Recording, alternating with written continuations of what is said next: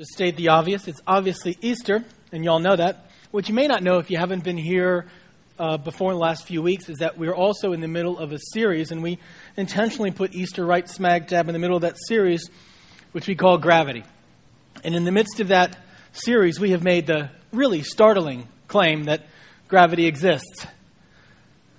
It's everywhere we are, a fundamental reality, which we take for granted. You know, rock climbing or mountain climbing is dangerous only because of gravity. Skydiving works only because of gravity. Quite honestly, we walk because of gravity. Our feet are raised and can put down again because of gravity. I can be standing here with you and not be floating away because of gravity. It's a fundamental reality. I know this is a stunning claim we've been making, but we've been making another claim beyond that, which is as fundamental as gravity is, as normative, as ever-present, and as important for every moment of our life, so also is the gospel a fundamental reality. The gospel is the story of God seeking to redeem human beings and bring them back to himself. And we have said that the gospel is fundamental as gravity. And as simple as gravity is, as understandable by any 3-year-old, but as complex as it is, so also is the gospel. So simple that every one of us can get it. For God so loved the world that he gave his only Son, that whoever believes him might not perish but have eternal life. And yet so profound and so rich that it affects every moment that we live. Well, today, perhaps clearer than any other day, we'll explain why the gospel is fundamental as we talk about Easter and the resurrection. Now, sometimes I think we answer questions that really don't need to be answered and really don't help very much. For example, you may believe in the resurrection of Jesus. You may not. You may be on the fence.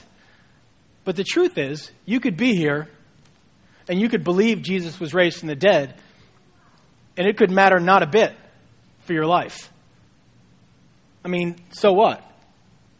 What if, God did some clever parlor trick and chose to have Jesus raised from the dead? It might not affect your life one little bit, as most other historical events several thousand years ago don't affect you. I mean, what if it's just a nice little parable about, at the darkest times, there's always a silver lining, about the impossible never being impossible? What if it's a parable about, opposing political power? But the resurrection, according to Jesus, opens up a way. It opens up a way to something so critical for our lives that, quite honestly, was never open before. It kicks down a barrier, a wall that had to be kicked down. It's a way.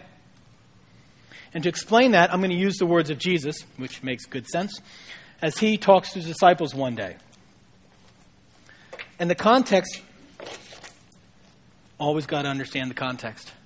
The context is this. Jesus, he just had the Last Supper. That's where they all got together, and he's about to be betrayed and all that sort of stuff. Well, it had not gone really like the disciples thought. I mean, it had been a big week. They'd come into town and everybody was cheering. It was great. And then things were going pretty well, but then they started to go a little bit sketchy. And then as they did the Passover supper, Jesus appeared to start to be bothered and kind of sad. And this was an unusual thing for them to see. And then he started saying things. Like at one point he says, one of you is going to betray me. And they're like, ah. And then they try to figure out who it is. And he finally tells them who it is, that it's Judas. And then he makes this statement and says, I'm going to be leaving in a little while. And they don't know at all what he's talking about. And then he drops this bombshell as Peter comes to him and says, Jesus, if you're leaving, I'm going with you. I'm always with you. And Jesus rolls his eyes and says, Peter, you got a good heart, but you are the one who's going to deny me. I would never do that. Trust me, 3 times you're going to deny me. So all this is sort of hanging in the air in the midst of this evening, and it's a relatively somber mood. And in that context, Jesus says these words. And this is in the Gospel of John, which is one of the 4 accounts of Jesus' life. It says this: do not let your hearts be troubled. Trust in God. Trust also in me.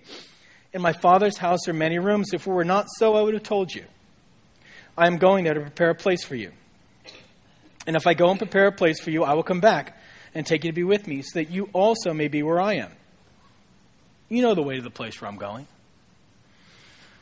And he says this, and the disciples do what I think they often do. They cock their head to the side like the RCA dog, like, we have no idea. Was that supposed to help? Was that supposed to clarify? Because we're really not sure where you're going here. And one of them actually articulates it. And his name is Thomas. And he goes, Lord, we don't know where you're going, so how can we know the way? He's like, look, you're telling us, well, we have no idea where you're going. It's cryptic, so how can we possibly know the way? There, I've said it. And so Jesus gives an answer, which is a famous phrase. You saw it in that video. And Jesus answered, I am the way and the truth and the life. No one comes to the Father except through me. I think at the moment it didn't help. Honestly. I think at the moment they're like, okay, so you're the way. I'm still not sure where you're going or what that means. In a way to what? What exactly is Jesus saying he is the way to? It's like those things you see on bumper stickers. Jesus is the answer. And you go, well, what's the question? I am the way. The way to what? And at the core of that is this little allusion he makes in that verse where he says, no one comes to the Father except through me. He says, I'm providing a way back to God. That's what I'm giving you. Now, what's interesting about this statement is that Jesus says, I am the way. He doesn't say, I'm the nicest way. I'm the way that you have before you. I'm the most clever way. I'm the most interesting way. I'm the most creative way. I'm the most spontaneous way. I'm the most spiritual way. He says, I am the way. It's like, really, did you mean to say the way? Did you really mean to be that exclusive? And as if he wants to clarify it, he goes, let me make this clear. No one comes to the Father except through me. Honestly, this sounds very un-Jesus-like. If you walk through Jesus' life, he's this incredibly inclusive person. Seriously, he wanders through small towns, and everybody's expecting him to go to big cities and stand up on huge stages with multimedia and have a big message. And he walks through towns and he talks to people on the side of the road. And if the prostitutes are having a party, he goes, okay, sure, I'll go there.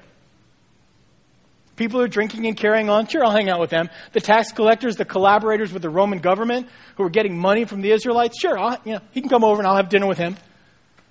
He even hangs out with the religious types. I mean, really, clearly, the guy has no boundaries. He'll let anybody in. He's this incredibly inclusive person who just melds with all of society. The table's open with Jesus. And then this incredibly open, all-inclusive person looks at his disciples and says, I'm the way. No one is going to get back to God except through me. And it strikes at all of our sensibilities. As Kurt said, we don't really like choices, and we don't like being told there's only one choice, except at a restaurant. I really would like to be told there's only one choice, because making choices in a restaurant for me is like, it's brutal. It's like there's too many things. So really, I would like somebody just to go, here, eat this.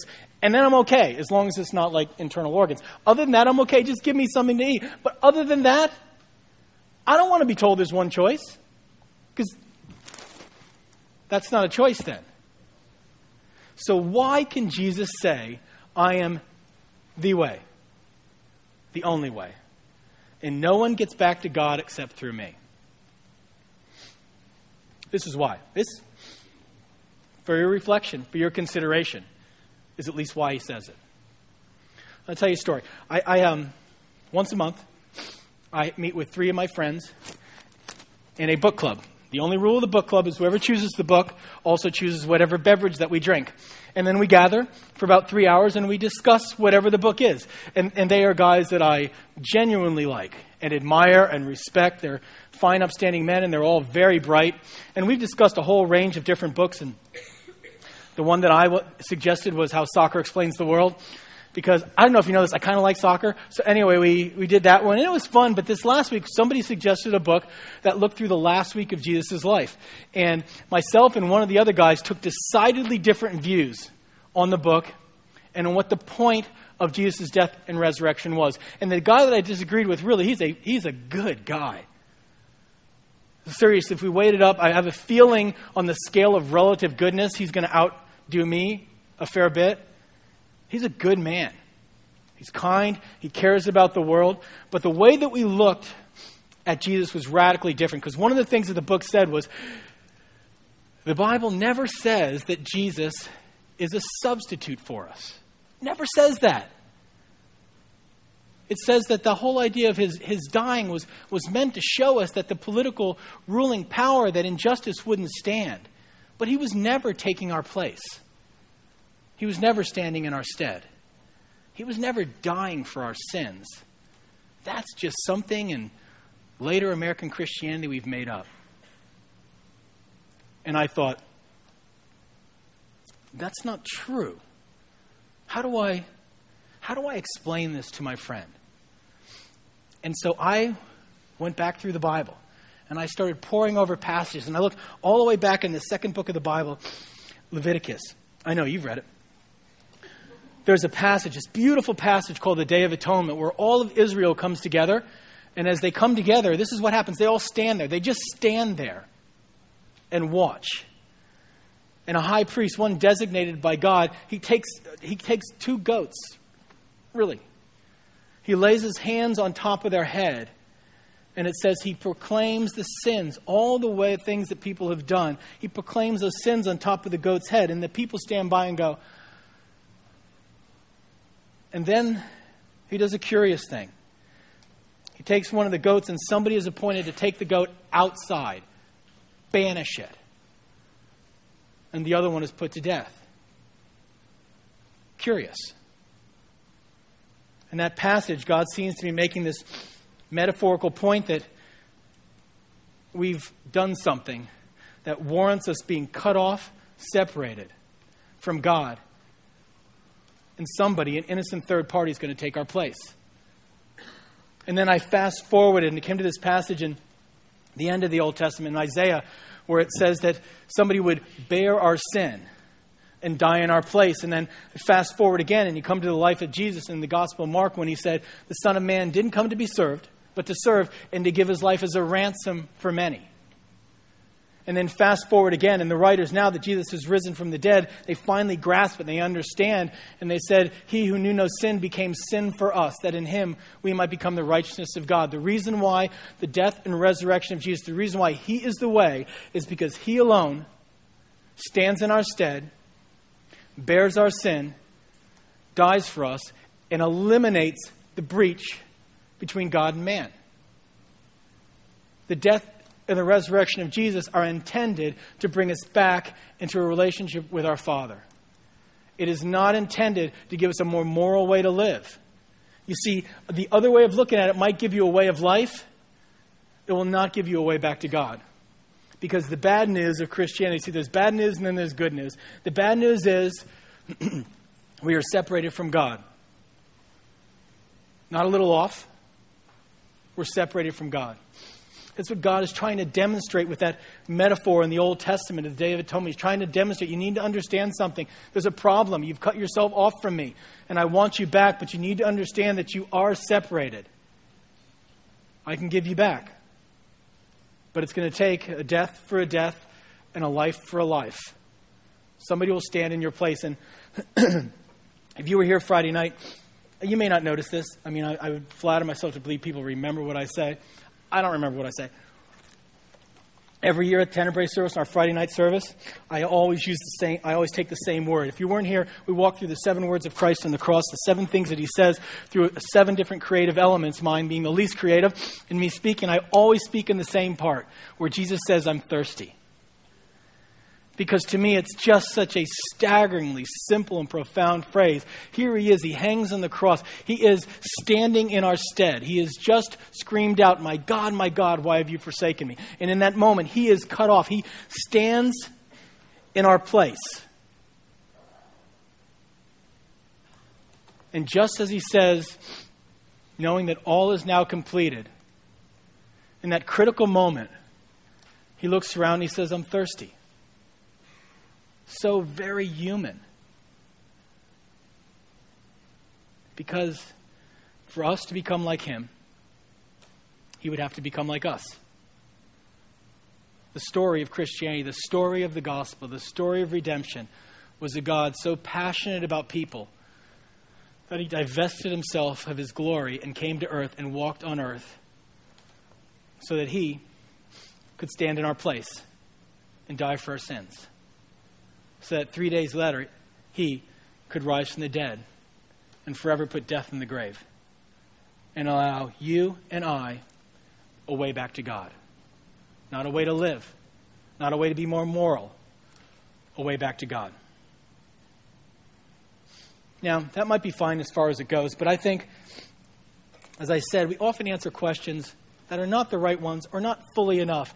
You see, what if you say, okay, I understand what you say, but who cares? You know, there are a lot of ways to places that I don't care about, even if I know. Like, I know the way to Newark, New Jersey. I don't care. I've been to Newark, New Jersey. If you're from Newark, New Jersey, I'm sorry, really. I know how to get there. Really, exactly. I don't care. There are a lot of ways to places that you could tell me exactly how to get there. I don't care. So if I tell you Jesus died and rose to give you a way back to God, you could easily go, okay, so what? Why do I want this? I mean, Kurt's question was, how do we choose a faith? Maybe the bigger question is, why? Here's why. In my opinion, here's why. Here's the so what. Do you know those moments? Those glimpses in your life? Like there's a strain of music. There's not even any lyrics. But there's a strain of music that you hear and something in you sort of jumps. You feel almost like there's a call from somewhere else that's waking your heart. And then it's gone. Or you read a line out of a book or a line out of a poem and something starts to resonate. And then it's gone. Or you're walking somewhere in mountains or by the ocean, or you see a tree, or I'll never forget, for me, there was a day in my teens when I was walking in the woods. And I'm not all that reflective, but seriously, this is what happened. I was walking in the woods and I came across this clearing where there was a stream rolling through it, and something happened. I couldn't articulate, but something, I was like, it almost felt like a window had been opened and something rushed in. And just for a moment, I got a glimpse of something more, and then it was just a stream. You know those moments? They break into the mundane. They're not excitement. You know, they're not skydiving. They're not a thrill of something you're experiencing. There's just suddenly this rush of a moment that seems to articulate it without any words that there's something more to our lives, that our soul jumps. It's what the writer C.S. Lewis called being surprised by joy. The moments when we get a glimpse. And if we are at all reflective, we ask the question, what was that glimpse? What was it about? And where was it from? It's a glimpse of what we were made for. We were not made for the mundane. We're not even made for an exciting experience. We're made for the reality of God. That's what our hearts and souls were constructed for. And in those rare moments, in those glimpses, we sense a call from a distant country that seems to shriek out to our soul, awake. And just for a moment, we're more alive. And it's gone. The way back to the Father is the way to the reality of those glimpses. Your heart was made for God. Your heart was made to know Him. In those moments, we sense something more. In our relationship with God, we get it. For me, becoming a Christian, there was a logic involved with it. There was a certain amount of philosophy involved with it. But I'll never forget, several days after I became a Christian, it wasn't when I did, but several days after, I said, I believe that Jesus died for my sins and I want Him into my life. Several days after that, there was this moment, and it was a rush. I was sitting on a bench in a field in St. Louis, Missouri. Out of nowhere, there was this rush the sensation, this knowledge that I am now connected to my Father in heaven, and it will never change. And my soul was filled with something that I'd never experienced before, but have now experienced since. You were made for God. The soul resonates.